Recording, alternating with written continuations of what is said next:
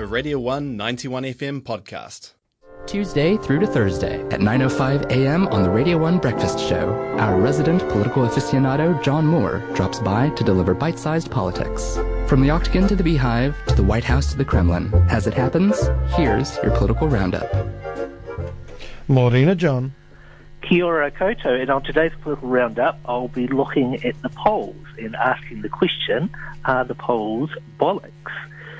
First of all, question, what is the most popular party in New Zealand? Answer, all depends on which recently released poll you refer to. Two polls have been released this week which show completely different results. The News Hub Reid Research poll shows Labour to now be the most popular option, sitting on 50.8%, compared to the Nats 37.4%.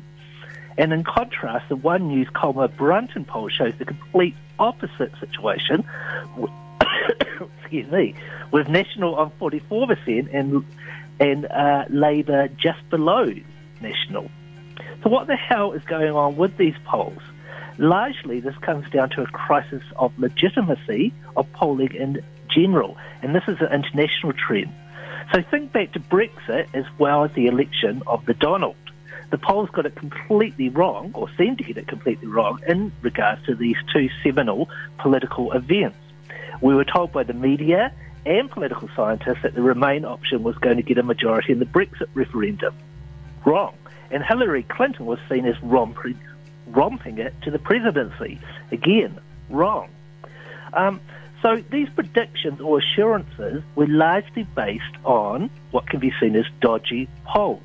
So why have polls become far less reliable than in the past? Partly it's down to methodology.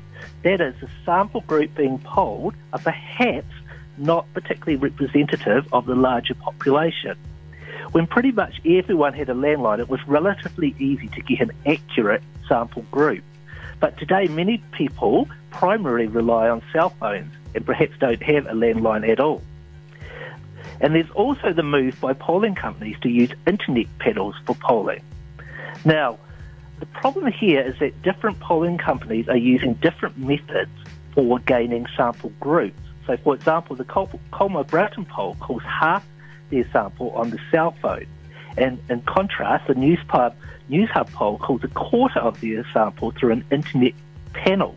So using different methods will account for some of the differences in contrast with poll results. Another explanation for the unreliability of polls is that the volatile political times we live in, it often leads to pollsters getting it wrong or being seen to get it wrong.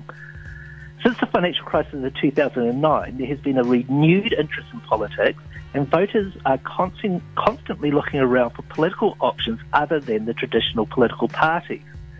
New parties are being created all the time now in Western democracy, and such new parties can suddenly gain significant levels of support. So if we look at the situation in Britain, just over a few months, the most popular party is Brexit, a completely new party. Equally, such levels of support for new anti-establishment parties can collapse at any point. So again, looking at Britain, UKIP was a very popular anti-establishment option, and now their vote has completely collapsed. So a volatile voting public no longer strongly aligned with traditional parties can make polls seem inaccurate, as options now can change so rapidly. So should we ignore the polls? No, but we should view them with scepticism, and we should look for medium to long-term trends as well, rather than relying on any one poll. So, for example, in New Zealand, even though we've got two contrasting results of these two recent polls, the general trend over the last 6 months is for increased support for Labour, increased support for Jacinda Ardern, and for Labour now being the most popular political option. However, the crisis of polling generally is leading to political analysis becoming more of an art now rather than a hard, concrete sociological science. So therefore, the crisis of polling has actually led to a crisis of political science itself. And that's your roundup for today.